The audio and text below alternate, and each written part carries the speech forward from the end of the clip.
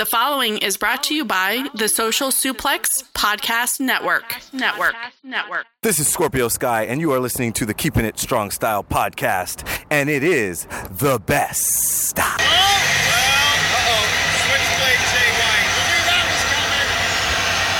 How dare you? Playbook. You son of a bitch. For God's sakes. The only blemish, the only defeat that Tanahashi suffered during the G1 was to Switchblade Jay White. And now, not content with what he did to Tanahashi, he's going after the leader of Chaos. God damn it, Jay!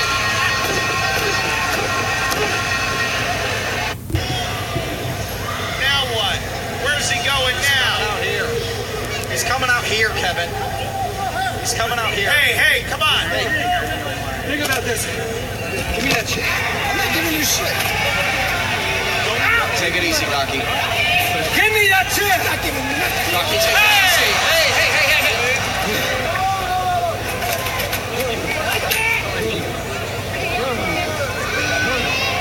The hell is your problem? Wait a minute, it's Yoshihashi!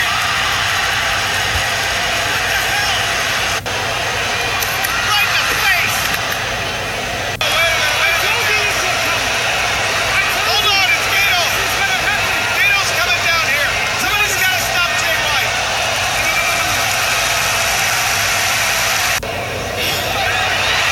What the hell? What are you doing?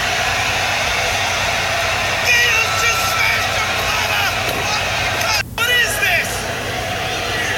Get down, Blade Runner! You motherfucker! God damn it! All the years you were... All the years! You completely betrayed Okada! Please with the Switchblade! New era! Coming soon!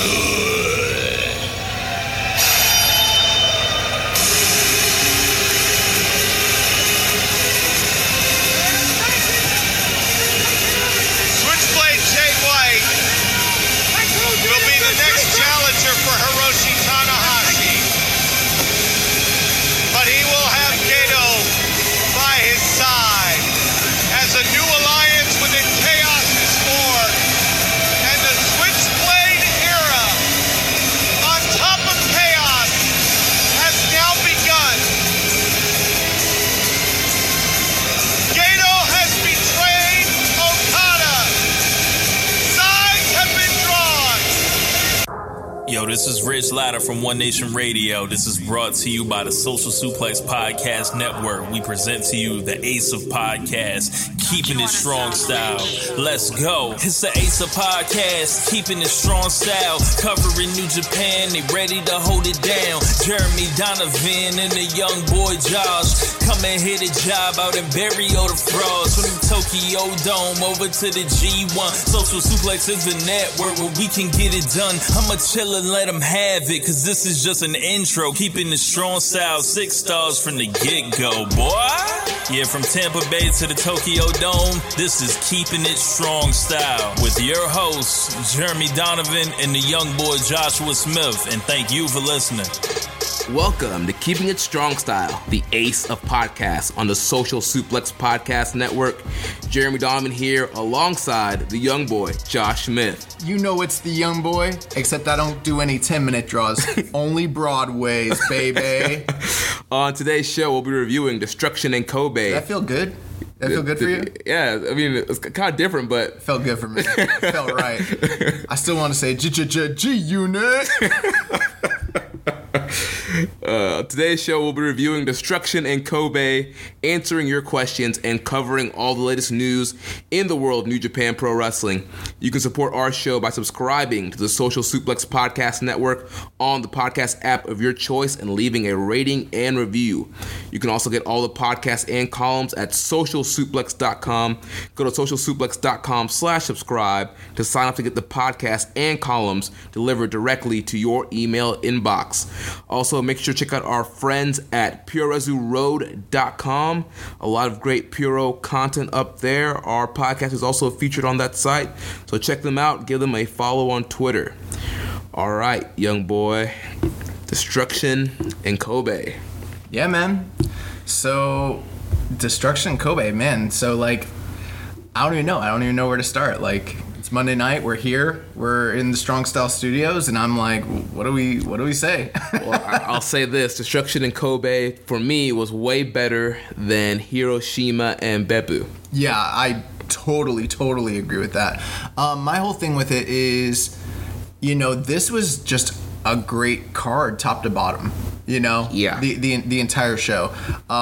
With that being said, though, and I've heard other people say this, and I kind of agree. Like, these Destruction shows were basically like one really great card, just spread out over 3 shows. Right. Can you imagine if you had Tanahashi Okada, Omega, Ibushi on the same card? I mean, I get it. I understand why they do this. It's for business reasons. Definitely. They got to sell out 3 big shows, but right. As someone who watches, every single show, I'm like, man, I mean, they could have probably took some of this stuff that they were like, because I'm sure people that are listening are like, well, they were building up matches and yada, yada, yada. And I'm like, you could have done that on Road 2 shows. We could have got those Chaos 6-man tags and built up that whole match. LIJ, Suzuki-gun, 6-man tags. Yeah, and what kind of, it doesn't make a lot of sense in my book to, after, they blow off the feud the next night for them to be in another multi-man match, talking about Suzuki and Naito. So it causes problems. I understand why they do it, but as a fan, it's like you're giving me crap.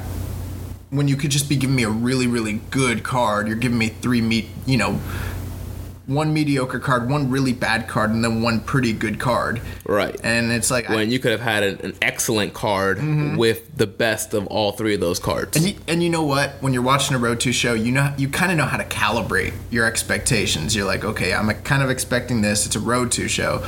But then when you're like, all right, it's Destruction time. Like, this is going to be a good show. And then you get that Beppu night, and it's like... which was the second night? Beppu or Beppu was the second. It's like, God. Hiroshima was the first night. Yeah, it's like what's happening right now? Why are we even doing this? Waste of everyone's time right now. Yeah. But this Destruction in Kobe card was really, really, really good, top to bottom. Really, really solid card, honestly. All right, so let's jump into it then. Show opened up with Yota Tsuji versus Yuya Uemura. This was the 15th singles match these guys have had this year. Yeah. 14 matches, all ending in 10-minute draws. Yeah, I kind of have to retract a little bit. I believe on the last episode I had said that they'd gone to 15-minute draws before, and they've never done a 15-minute match, so my bad. But with that being said, yeah, they wrestled to another draw here. And, I was actually thinking that, on a bigger card like this, we might finally get like... Yeah, last week you said you felt like one of them was finally going to get the W. I mean, I just imagine, I don't know, 15 draws in a row. Like, when is this going to end? Or is it just going to be some Tommy Dreamer Raven crap, where the guy never gets to... neither of these guys are... Except they're both Tommy Dreamer. Neither one of them's Raven. They'll both never beat each other. Right. So with that... I do feel stupid, though, because literally everybody who talked about this match, the commentators, they were like, anyone who knows anything knows this is going to a draw. And I was like, not me. I really thought someone was going to get the win here. But the fact that they've been doing so much draws, it actually helps the near falls and near submissions in the match. Yeah. Especially when it's getting down to 2 minutes, 1 minute, 30 seconds, and they're doing near falls. They're going for the Boston Crab. You're like, oh, wait a minute. Is it actually going to happen? Is it actually going to happen? And then that time goes out, and you're like, dang. It's very interesting, don't you think, that we had two draws in a row between Yagi and Narita prior to these guys making their debut, and then Yagi got injured. I kind of feel like maybe that's the direction that they were gonna go with those 2 young lions. Right. And then they're like, well, Yagi's out. Here, Narita, you start doing these multi-man matches, and Tsuji and Uemura, you guys can kind of take up their mantle. So yeah, I mean, but this match was great. I would even venture to say that I think this might have been the best match I've seen of them so far. Yeah, I mean, the wrestling was so crisp. Both these guys look great. A lot of aggression. I mean, I continue to be impressed with Tsuji as of late. I just feel like he has a lot of fire now. He's bigger. I mean, he's just way better than when he first started. Yeah, I mean, we were a little down on you more on the last show, but I thought he had a really great accounting of himself as well. I think like maybe the pressure might be on him to like where he's not trying to get outshined by Tsuji every single time they come out there, Right. But with that being said, I didn't think that I thought the wrestling in the beginning, the wrestling was very, very good, but I didn't think it was as good as the previous match that we'd seen of them. At Beppu. Was that they had a singles match in Beppu? I believe so, yeah. Or was that a tag team match? I cannot remember. I believe one of the nights was a tag. Either Hiroshima was a tag or Beppu was a tag, but there was a singles match on one of those other Destruction. Gotcha. Yeah, I thought that the chain wrestling and the opening sequences in that match were better, but as a whole, it seems like these guys are really getting into the groove of understanding how to construct a match. And I mean, they kind of always have since day one, so I mean, take nothing against them, but away from them, but you see them improving every single time they go out there, man. Right. And it just makes me think, like, why aren't other companies modeling this Young Lion system? I mean, you got these guys here, I mean, they're perfecting just the basic things: chops, suplexes, Boston Crab, grappling, and they get good at basic wrestling, and then they add the bells and whistles later, which even ups their game. What are you talking about? WWE has the Performance Center. They produce some of the greatest superstars of our time: Finn Balor, Shinsuke Nakamura, Kevin Owens. Like, are you kidding me? They turn out nothing but superstars. Right. They the build Shield. How could I forget? Yeah, I'm so dumb. They build those guys from the ground up. They really taught Seth Rollins how to work. You know what? They probably did. They had to teach him how to work, brother. They gotta teach him how to work. Matt Riddle. He had his first live event this past weekend. Ricochet. Yeah. Pete Dunne. Keith Lee. My God, these guys. They had no idea what they were doing. Adam Cole, Red Dragon. Like, yeah. Are you kidding me? Those guys were lost until they came to the Performance Center.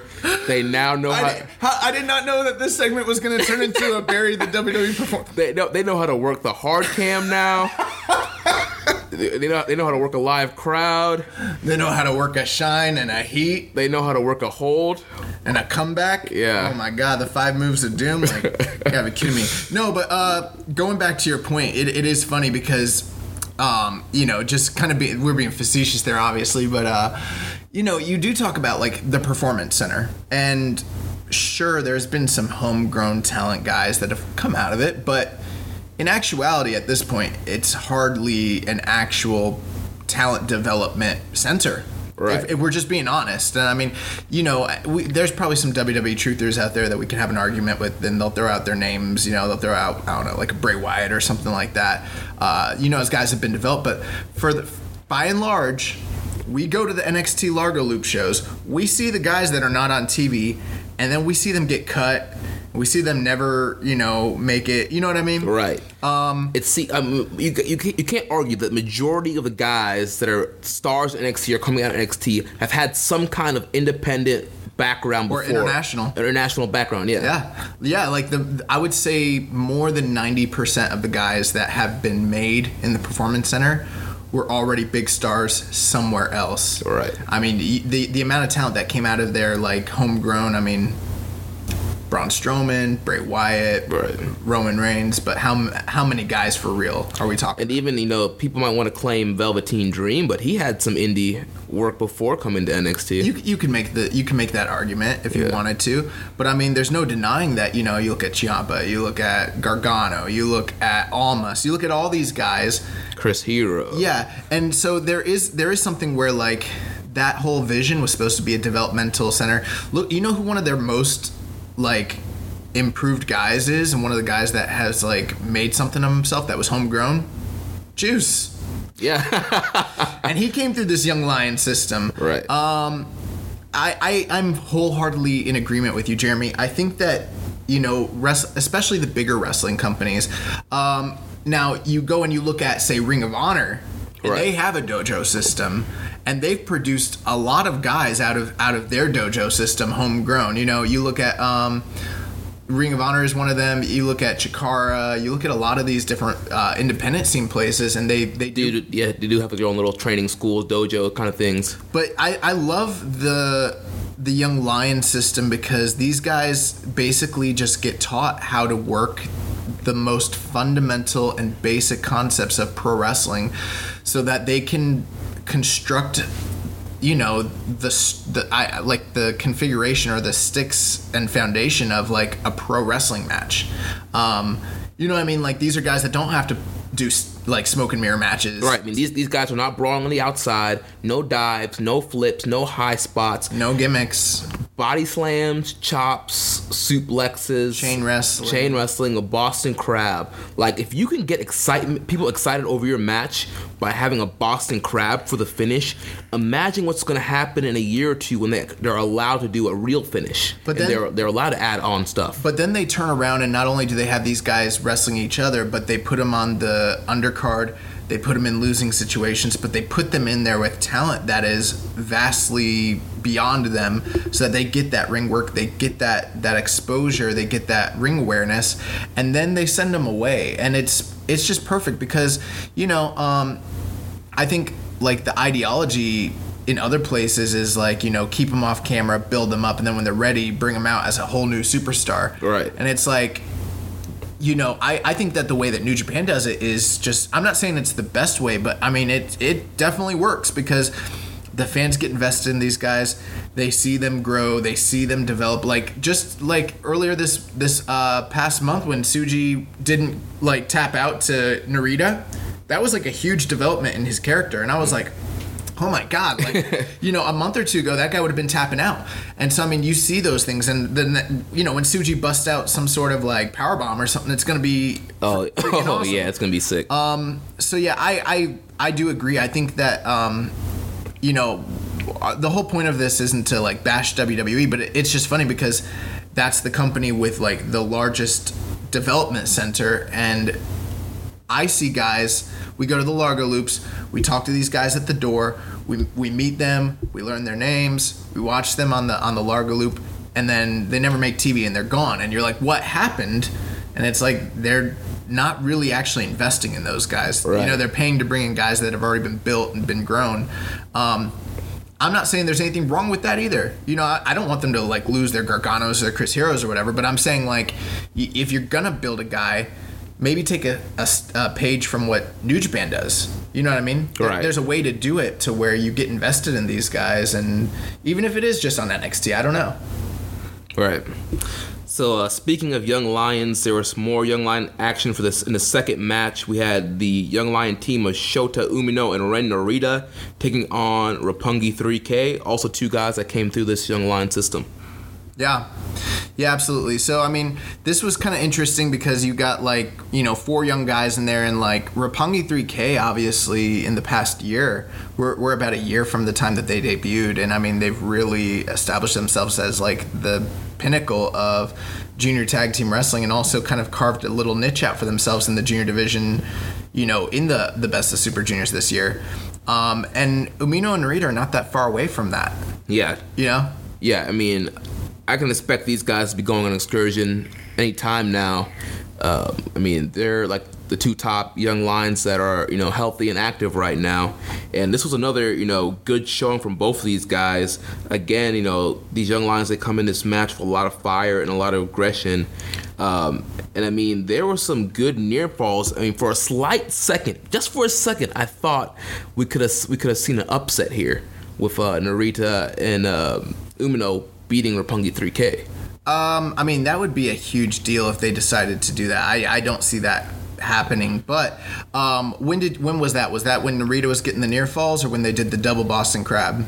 No, not the double Boston. I think it was when Narita cradled Yo towards the end of the match, and he did like a backslide too. Yeah, the back-to-back like cradle and. Yeah, they're giving Narita like these.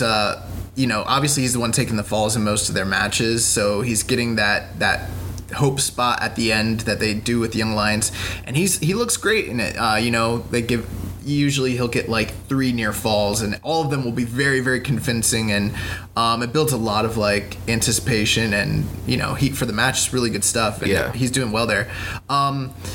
You know, Dave Meltzer was talking, and they mentioned this on commentary, that he thinks Umino's the top of the class for like this crop of young lions. And I listened to him on Observer earlier today, and he was talking about how he thinks like he has the it factor. I mean, what do you think as far as that all goes? I mean, I think Umino's very good, and he's pushed as the top young lion. And who knows? I mean, with his size, I mean, he could be a heavyweight star in the future. But I mean, I think Narita, I think, is right there with him. I think Narita is very underrated, and he's a guy I feel like could be a top star. Yeah, I mean, it's really hard to say, essentially, out of all the guys. You never know how a young lion's going to progress or what career opportunities he's going to be afforded in the future or anything like that. So, I mean, the one guy I think everybody, you know, had their eyes on was like Kitamura, because obviously, I mean, how striking the guy is and all that. But, you know, with the other guys that are out, Oka and, you know, Kawato and Yagi, and then, you know, these guys, it is hard to say like who you think is going to shine once they come back off their excursions.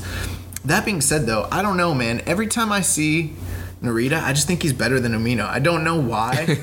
And I mean, that doesn't necessarily mean that he'll be a bigger star or like have a better career. Right. But when I just see them work, I'm like, Narita's just better than Umino. And I'm like, am I missing what everybody else is seeing with Umino? Obviously, I think he's like got a great, you know, hot tag, and I mean, he's got, you know, he's really fiery and all that. But like when I watch him work, I'm like, he's not as good as Narita. Yeah, I don't think he's at like I don't think there's a huge gap between them. No, I don't think so either. It's not like he's washed and Narita, you know, Narita is raw. Like, but I feel like, you know, commentary or Meltzers and the booking wants you to think that Umino's like kind of like light years ahead, and I don't think he is. Don't get me wrong, he's very good. Mm-hmm. But I don't think he's light years ahead. I mean, he's only 20 years old. Yeah. So I don't know. I was like, man, there's the whole machine's behind, you know, Umino, and I'm like, I mean, after those Narita and Yagi wars that we saw, yes, it's like I haven't seen like a Umino war yet. Like we saw what Narita can do. The best Umino match I saw was when he wrestled. Oh my God, what's wrong with me? Yoshida? No, the dude from Big Japan. What's wrong with me? Why do I forget people's names? I'm blanking on his name right now. Oh my God, I'm gonna have to look it up. I do this at least once every single episode where like there's a name or there's something and I'm like, what was that again? I'll find it. Daisuke? Yeah, Daisuke Sekimoto. Yeah. Oh yeah, that match was awesome. Yeah. That match was awesome. But Roppongi 3K ended up picking up the win here. Basically, Yo ended up cutting off Narita with the super kick, then hit him with the Falcon Arrow for the win, 1, 2, 3, and you know, Roppongi 3K looks strong. You know, they mentioned on commentary how they're trying to get back in the title picture to win the junior tag titles. We have the junior tag league. Yep. Super Junior Tag League, yeah. Super Junior Tag League coming up. So I would expect to see Umino and Narita in that tournament together. Yeah, they would make a great team in that tournament. I'm just guessing. I mean, but that seems like that's what they should probably do next. So. Yeah, considering, I mean, there's not many New Japan junior tag teams current on the roster right now. Right. And speaking of the Junior Tag League, we got 2 more teams that I would assume are going to be in that tournament. So we had the team of Jushin Thunder Liger and Tiger Mask taking on the IWGP Junior Tag Team Champions El Desperado and Yoshinobu Kanemaru. And, you know, what did you think of this? You know, I thought this was a good match. I mean, we had Despy and Kanemaru doing the jump zone to Tiger and Liger as they were walking down the ramps. Jump zone. And then you'll kind of do like wild brawling, and Tiger and Liger fought from underneath through the whole match. But eventually they came back. Tiger Mask got the win.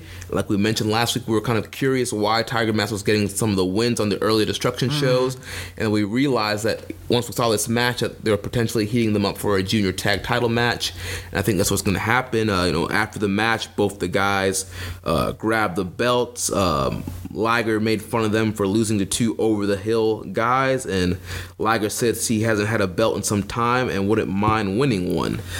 Yeah, so I mean, the one thing that stuck out to me here is just, man, how great is Liger still? Oh yeah, dude, like it's so good. I mean, we know this, but every once, I mean, Liger, he'll come in and he'll do his multi-man matches and he'll do his regular spots, but he to me, he was the guy that really shined here.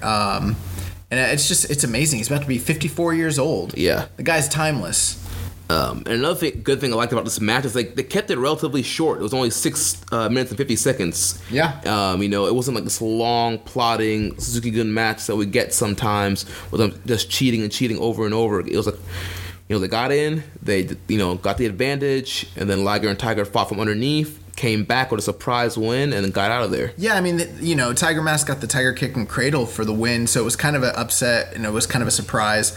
It did what it needed to do. It didn't overstay its welcome.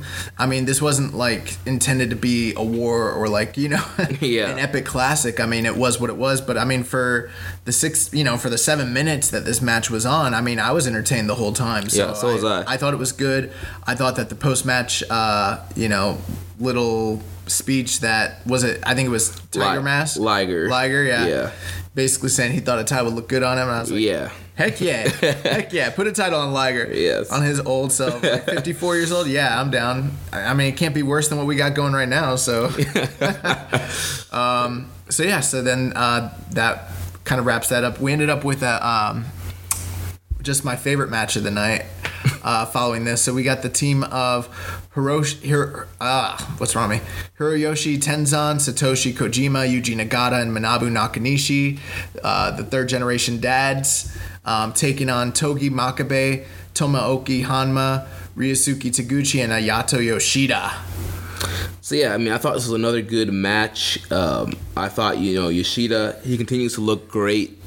In these multi-man matches, he gets a lot of time to shine. Mm-hmm.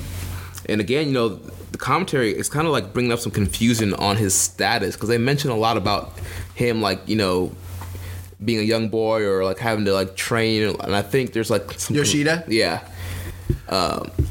I don't think it's confusion about his status necessarily. I mean, Kevin Kelly did say, he didn't say this is a tryout, but he said, he was with them for the Destruction Tour. He got a lot of good, experiences and practice. And he's like, and I have a strong feeling, which to me is like Kevin Kelly speak for like, they're signing this dude. Yeah. He said he had a strong feeling that we'll be seeing more of this young man in the future.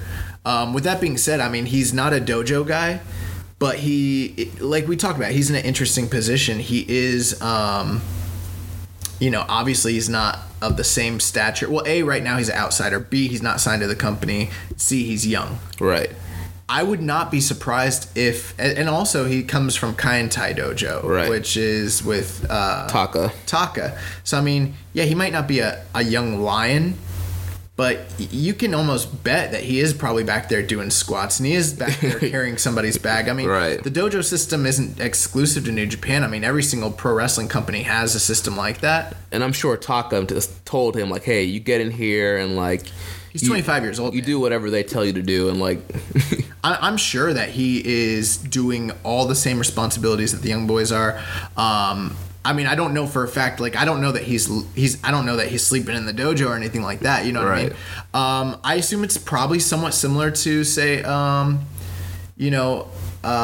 what's his face, Hikuleo. Yeah. A young guy, but he's not necessarily a young lion. But, I mean, he's still a young boy when it's all said and done. So, yeah, I think that's to me, I mean, what do you think? Yeah, like we mentioned, we kind of, like I said a couple of weeks ago, I feel like, it's like a trial, tryout period for him. I do think he's a step ahead of the young lions, but, he's not quite higher than that, really. So... yeah, it'd be interesting to see if he'll be on any more tours coming up. Are you really impressed with Yoshida? Because, I mean, I'm listening to a lot of different commentators and, fans of the sport. And, I mean, people seem to be really high on him. And I'm like, I'm not saying I'm down on him, but I'm not sure that I see everything that everyone else sees. Maybe I don't have an eye for this sort of I think thing. he's really good, and I think in these multi-man matches, he's probably, the guy that's getting the most shine and having the most action in these matches. Do I think he's good? Like, he's as good as some of the young lions? I don't know. Here's my one thing. Everyone is saying, he's got matinee idol looks and he's tall, and those are things that matter a lot to New Japan, and so they probably see money with him, and I don't disagree with that at all. But I've heard people say that he reminds them of a young Okada. Yeah, I've been hearing that recently too. I'm just saying, okay, I wasn't necessarily actively watching the product when Okada was a young lion, but I've seen some of his young lion matches, and he was phenomenal. As a young lion, he was freaking phenomenal, and you could see it the moment that he was wrestling. And it's not hindsight 2020. It's like, holy crap! Why is this guy a young lion? Right.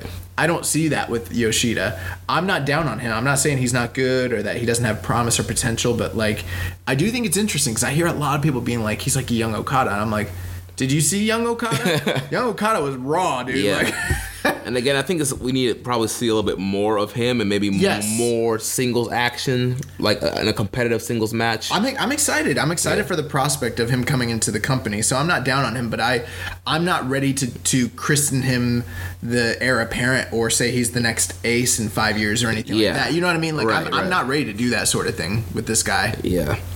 And, we also, in this match, we had Hanma, and, man, he's still looking kind of shaky in there, man. He's not...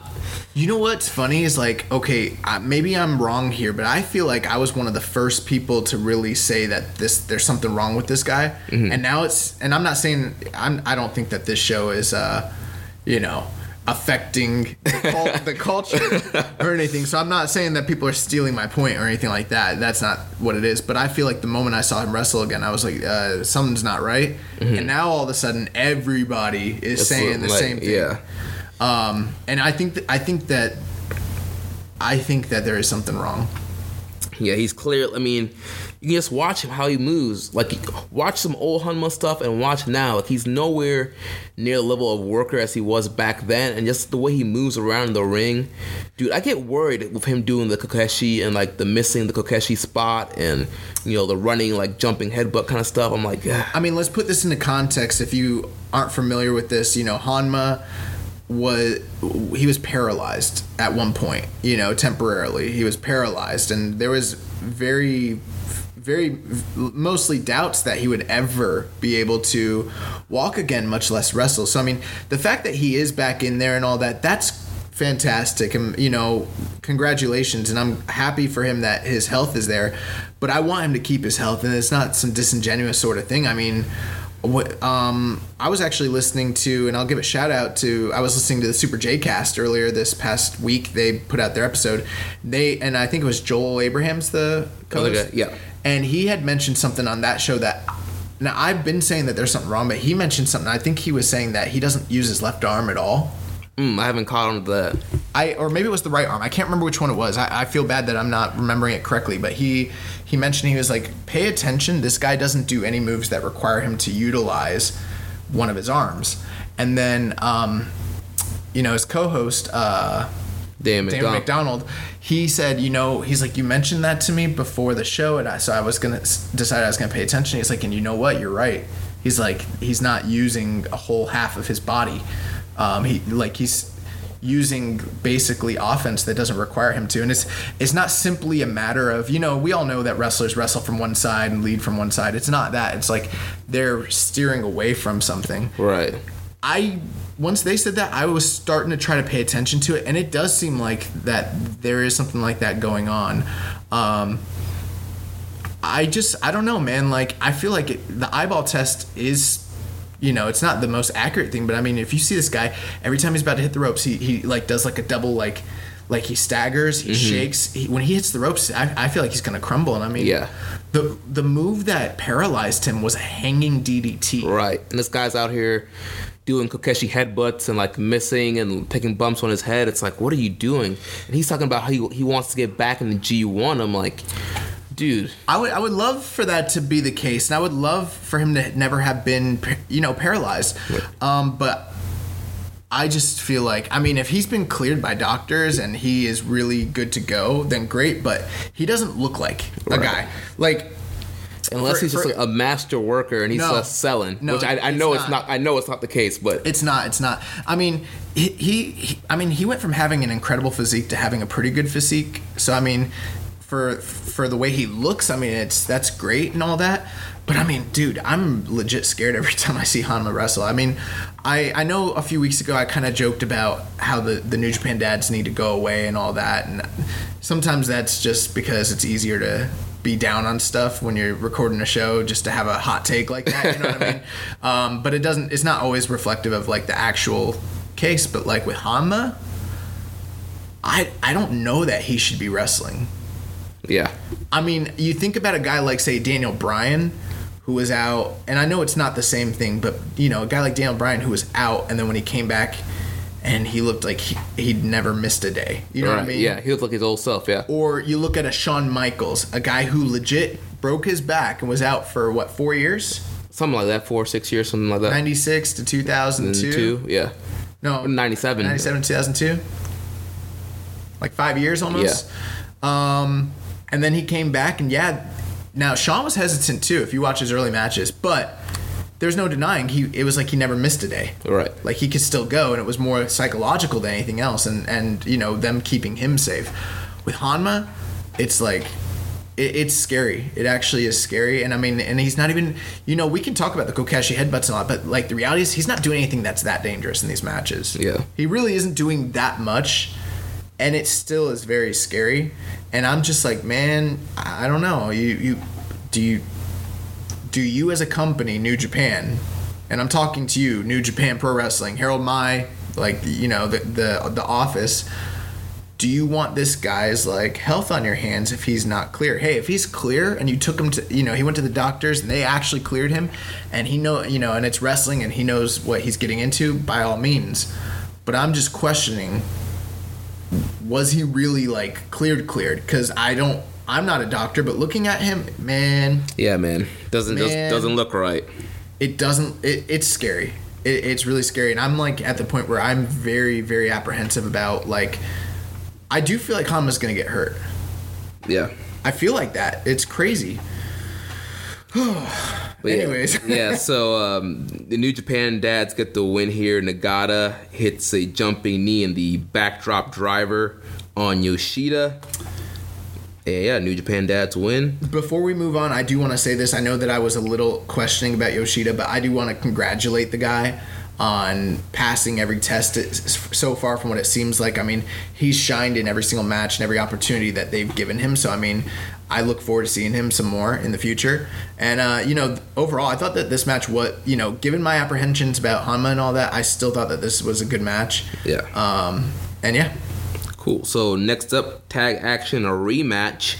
We had the Best Friends, Chucky T and Beretta, taking on Killer Elite Squad. And it was at this point that Rocky Romero rejoined the commentary team and reignited his feud with Mark, whatever his last name is. Warzechka, something like that. Is that how you pronounce it? Warzechka? Something like that. From now on, he is Mark Warzechka. I have no idea. So yeah, Best Friends and Killer Elite Squad. I like this match better than the match that they had in Beppu. I did too. I thought both teams looked really good here. I thought they looked pretty good. I wouldn't say really good. I didn't think either team looked really good. I mean, these performances that they're putting in are not like even World Tag League level. Right. And, World Tag League's not like the greatest. But, I mean, I did think that this was a better showing than the Beppu match for sure. Yeah, and I just feel like, you got two Gaijin tag teams in there. Mm-hmm. Killer Elite Squad, they are heels, so the crowd's really not into them that much. And then, crowd's still kind of getting into, Beretta just came back and still trying to learn Chucky T. Dude, Killer Elite Squad's been gone for 5 months. Yeah. Beretta's been on the shelf since, like, February. Chucky T is still almost an unknown commodity in New Japan. Yeah. Unless you're a diehard. I mean, yes, he's worked shows, in multi-man matches and stuff. But, I mean, the Best Friends gimmick and all that, I mean, they had that whole tour in December, and then a few matches after that. I don't think that the Japanese crowd really knows about the Best Friends yet. Right. I mean, I remember in the World Tag League, it took them a while to get over, and they finally got it over, but then you didn't see them again as a team for such a long time. Yeah, so, I mean, I don't think that the crowd was crapping on this or anything. No. But they weren't invested. And right. They were a little reserved. You know, like I said, both teams been out. There's no backstory going into this match. There's no prior history really of note. So it is something where it's like, how invested can the crowd really be into something like this, you know? But I did really like the finish here.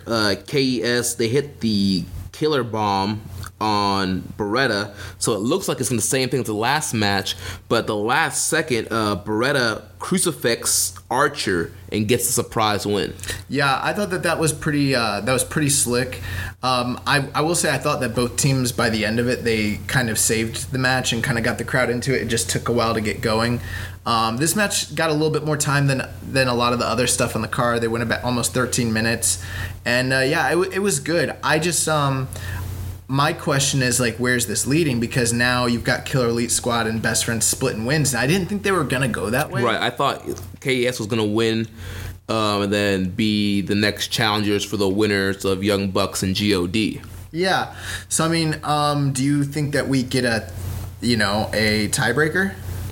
Yeah. I mean, at this point, I wouldn't be surprised to see a third match coming up on maybe King of Pro Wrestling or Power Struggle. Yeah, because the commentary team was almost talking about it like, yeah, I mean, they must be setting, like, people were talking about how they must be setting up Best Friends to take on the Young Bucks, and I'm like, well, they just lost to Killer Elite Squad the 6 days prior to that on a big show. So I don't know, and I mean, my fear, we're heading back into multi-man match territory. Oh, you're talking about like the 3-team rivalry? Yep. Yeah. I could really see that being the case. I think that's a high likelihood. But also keep in mind, we're heading into October and World Tag League's like 2 months away. Yeah. So there's also that to keep in mind. Maybe neither of these teams gets a title, challenge before then. I don't know. Yeah. So I guess we'll have to keep our eyes on that situation. Up next, we had a 6-man tag with Chaos team of Switchblade Jay White, Yoshihashi, and Will Ospreay taking on the IWGP US champion Juice Robinson, David Finlay, and Toa Henare. What do you think about this one? This was good. Very interesting. They continue to play off the inner workings and the turmoil between Chaos with Jay White, Yoshihashi, and Will Ospreay. Juice and Dave Finlay and Toa Henare, continue to just be a fun, trio going into this match. Did Dave Finlay have the C Block tournament cup with him? Yeah, he did, a C Block trophy. So I guess, the trophy, I guess that got fixed. I thought it was funny when Juice and Dave Finlay kept doing like karate moves during the match. Oh, yeah. And I guess because like Henare has like a karate background that they don't ever reference. So that was pretty funny, but I thought that the way that they're progressing the story with Jay White and Yoshihashi and Will Ospreay was kind of like the overall story of this match and how they couldn't get on the same page and they couldn't work together as a unit. That sort of thing. I mean, obviously, kind of take us through it, what happened with that. Yeah, so they did the same spot where, Yoshihashi holds the one guy and Jay White tries to run. Why does he keep doing that? It hasn't worked all tour. Yeah. That's why this guy Yoshihashi's an idiot. But yeah, White accidentally takes him out, but then White's able to hit the Blade Runner on Henare and get the win. So even though the double team backfired, Jay White was still able to pull out the win for the team.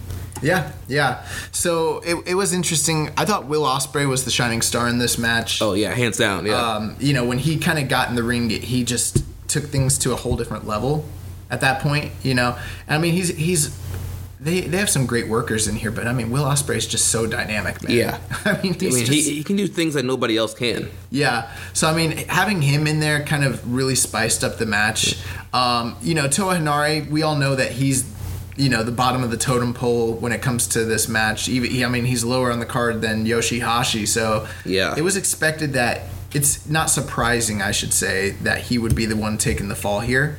But that being said, I do have to wonder, like, Yoshihashi, dude, like, you've been holding dudes and letting dudes run at them, and then you get beat up, like, and it's happened 2 other times on the same tour. Maybe you shouldn't do that. In the famous words of Steve Mongo McMichael, fool me once, shame on you. Oh my God. But yeah, so I mean, I don't know, man. But I thought it was interesting. I thought, like, the stuff with Jay White at the end was really good, where Jay basically was like, we still won. Yeah. We still won. Yeah, like, Jay took full credit for the win.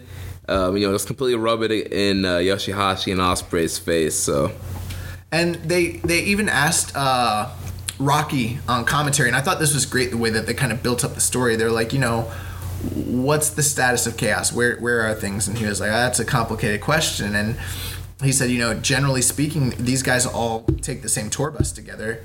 And he was like, but on this tour, they didn't. And he was like, Yoshihashi, Jay White, and Okada kind of did their own thing, and the rest of the crew kind of traveled together. And he was like, so yeah, I mean, they're not on the same page, and you could really tell here. And we'll get into it more, but obviously this plays into the main event and what's going on with the Chaos faction overall. But I thought that this was real subtle. I thought it was a great continuation of what they've been doing, and I thought it was good. Yeah, good stuff.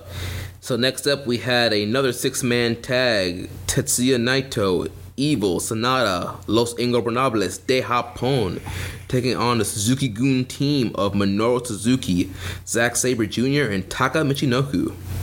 Yeah, so I mean, it was just so shocking and unexpected and groundbreaking, the way that Suzuki-gun decided to start this match in a way that they've never done before. And that's by jumping the other team at the start of the bell. And I didn't see it coming, young boy. I didn't see it coming.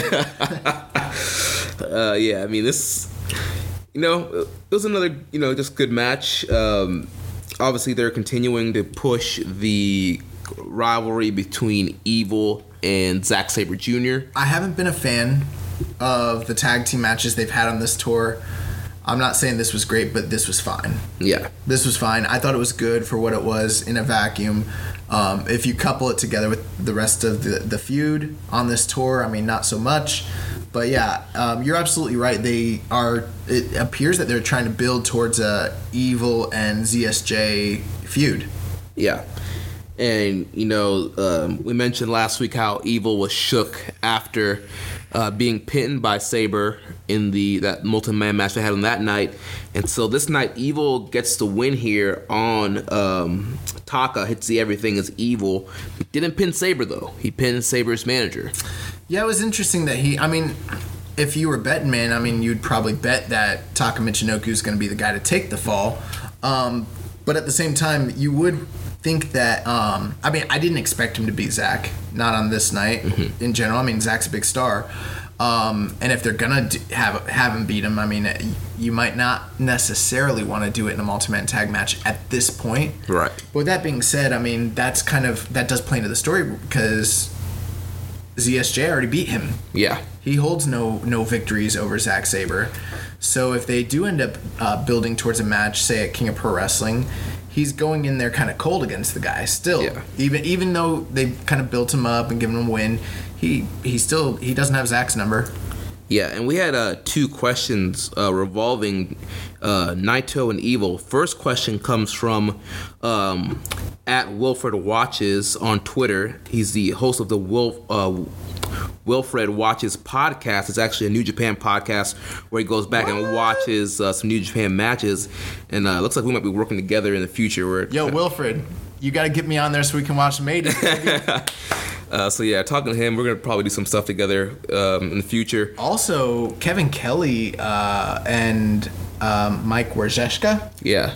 They had mentioned how they've been recording, and we talked about this previously, but how they're doing some recordings for some of the archive content. Yeah, they mentioned that they laid some tracks down on some stuff. Yeah, they're like we just recorded Cobra versus Davey Boy Smith from 1983, and I'm like, oh snap! Yo, they're going deep into the archive. Like, yes. So Wilfred asks, he says, Naito in 2019, lost in the shuffle or pushed to the moon? To steal a phrase from my friends over at the Super J-Cast, gun to my head. I would have to say probably you gotta imagine that they're going to push Naito. Yeah, I mean, I see him in the main event of Wrestle Kingdom.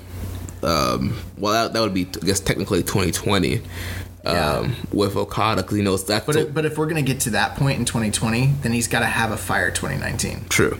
I have to believe that they're going to push Naito, because if they don't, nothing's right in this world. Like, justice is never going to be served. Like, equality is not a thing. There's no truth and justice. I don't know. To me, it would not make business sense if you don't go with this guy at some point. So it's clearly not going to be this year. Yeah. They decided to cool him down this year. I'm expecting.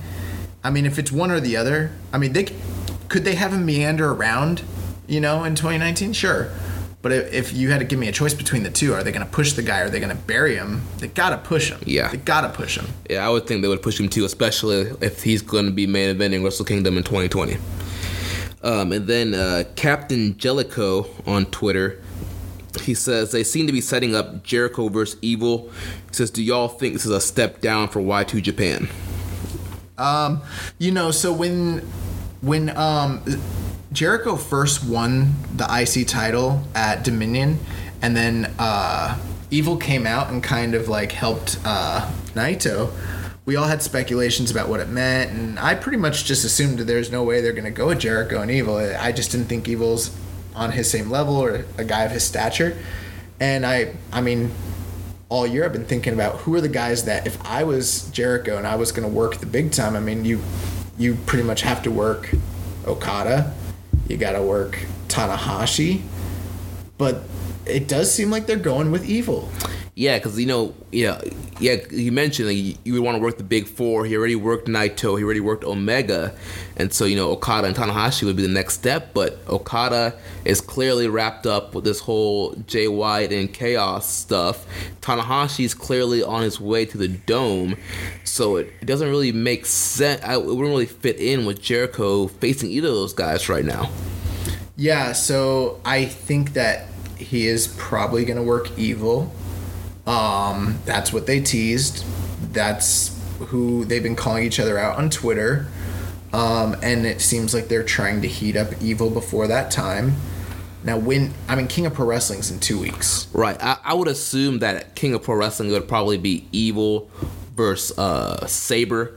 You give Evil a big win against Sabre, and then that's a huge freaking win. Yeah, that's huge. If he beats Zack Sabre Jr. Well, I don't even think Evil should be beating Zack Sabre. I mean, he beat Okada in the G1. Yeah, it's the G1. Anybody can beat anybody. But I don't know. I'm not the biggest Evil fan. I don't hate the guy, but I love Zack Sabre Jr. and I'm kind of like, I'm gonna beat ZSJ. Like, I want them to heat up ZSJ. Let's do Jericho and ZSJ, okay? But I'm probably, we probably have a lot of fans who are like, no, let's not do that. Yeah. There's a lot of people that don't love Zack Sabre. Yeah. But yeah, I think it is a step down. What do you think? How do you think that conversation went? Like, hey, you're gonna work Evil. I don't know. I'm sure Jericho's like, show me the money. I'll work whoever. Pin me, pay me.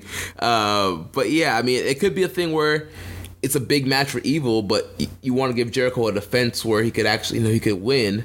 So you have him go. You think Jericho's gonna win? He could go over Evil and then he defends at the Dome. When would he wrestle him before the Dome? Power struggle? No, bro. That's the thing. That's what I'm saying. Like, you think Evil Jericho will be at the Dome? Yes. This is just my opinion. Power Struggle is not a big show. King of Pro Wrestling is the only big show between now and Wrestle Kingdom. Yeah. I was very convinced that we were going to see Jericho wrestle King of Pro Wrestling. Apparently, he's not. So he's on that SummerSlam and WrestleMania schedule. He's only working Dominion and Wrestle Kingdom, which is crazy. So no, I don't think we're gonna see Jericho until January. No, scratch that. We will see him. We'll set up the angle. We'll probably see him in 2 weeks At King of Pro Wrestling. We'll probably see him in some Jump capacity. Evil. Maybe he might not be there. He might do a recording. I don't know what he's gonna do. Right. We don't know. But with that being said, yeah, I mean, he's definitely they got to set up that match, but I don't think we see Jericho wrestle in New Japan until next year. Yeah, got to be on the lookout for that stuff. But I think that that's probably the way they're gonna go. You do Zack Sabre and Evil, and then you set up Evil and Jericho for the Dome, although that's an awfully far way away. But then at that point, the question has to be asked. Jericho wins. How long is he going to hold on to this freaking Intercontinental title, dude? Well, like they mentioned on the Hiromu stuff, the champion has to defend the belt once every 6 months. I think they made that rule up for Jericho. Well, I mean, why would they make it up for Jericho when they use it to explain stripping Hiromu? Because they can just explain how they stripped Hiromu, but then double back and be like, oh, well, Jericho's defended it in 6 months, and I'm like, you can hold a title hostage for 6 months? What happened to the 90-day rule? Like, oh my god. What happened to the 60-day rule? Yeah, like or 30-day rule? This is crazy, man. Yeah. I think Jericho will probably defend it. He'll probably. I was thinking he was gonna lose it just because I want to get the title off him and all that, but at the same time, I mean, he could turn around and defend it in Madison Square Garden and then drop it there. Yeah. So we'll see. So up next, we had the first semifinal match in the IWGP Junior Heavyweight title tournament, featuring Kushida against Bushi. What were your thoughts on this one? I thought that this was very, very good. It was great to see,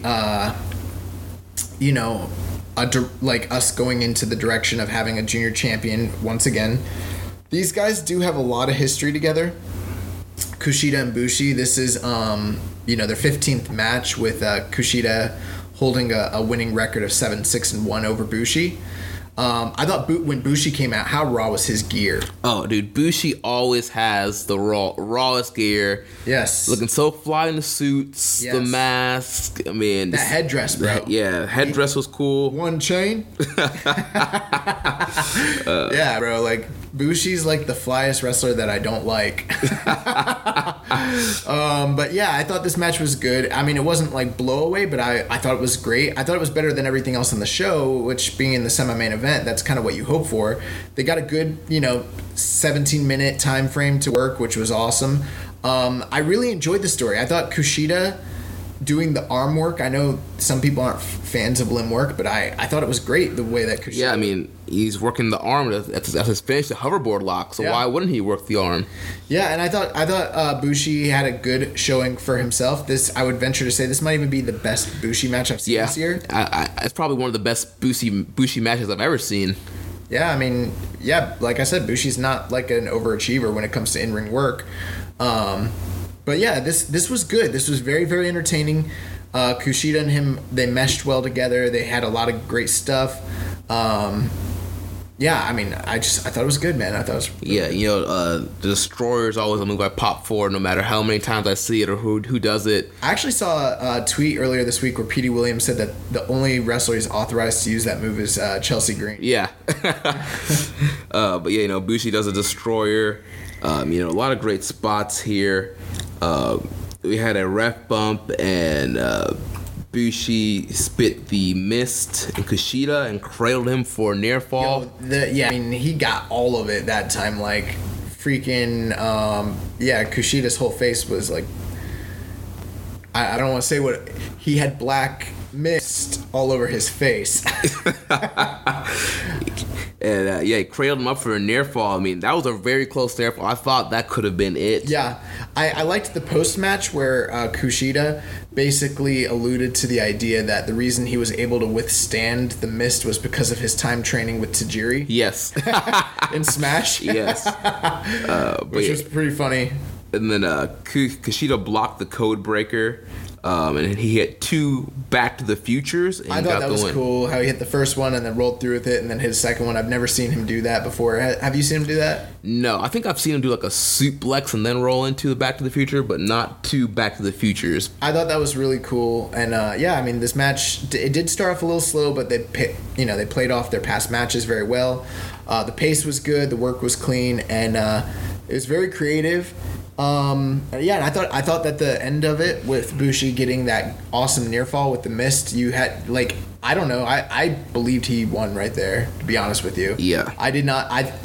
I was expecting Kushida to win, but when Bushi hit him with the mist and then got the roll up, I was like, oh, they're putting over Bushi, and I thought that they're gonna do that because the whole Hiromu thing, but not on this day. Yeah. So we actually have a couple questions about this match and the junior title. So Reddit user Fretless Clover, he asks, why did Bushi lose his match? Because he's not as good as Kushida. Enjoy all your favorite sports like never before at BetMGM. Sign up using code CHAMPION and receive up to $1,500 back in bonus bets if you don't win your first bet. When you register with BetMGM, you'll get instant access to a variety of parlay selection features, live betting options, and the best daily promotions in the business. And with BetMGM at your fingertips, every play and every game matters more than ever. Remember to use code CHAMPION and receive up to $1,500 back in bonus bets if you don't win your first bet. Place your money line, prop, or parlay bets with the king of sportsbooks today. BetMGM and GameSense remind you to play responsibly. See BetMGM.com for terms. 21 plus only. Virginia only. New customer offer. Subject to eligibility requirements. Rewards are non-withdrawable bonus bets that expire in 7 days. Gambling problem? Call 1-800-GAMBLER. Promotional offer not available in Washington, D.C.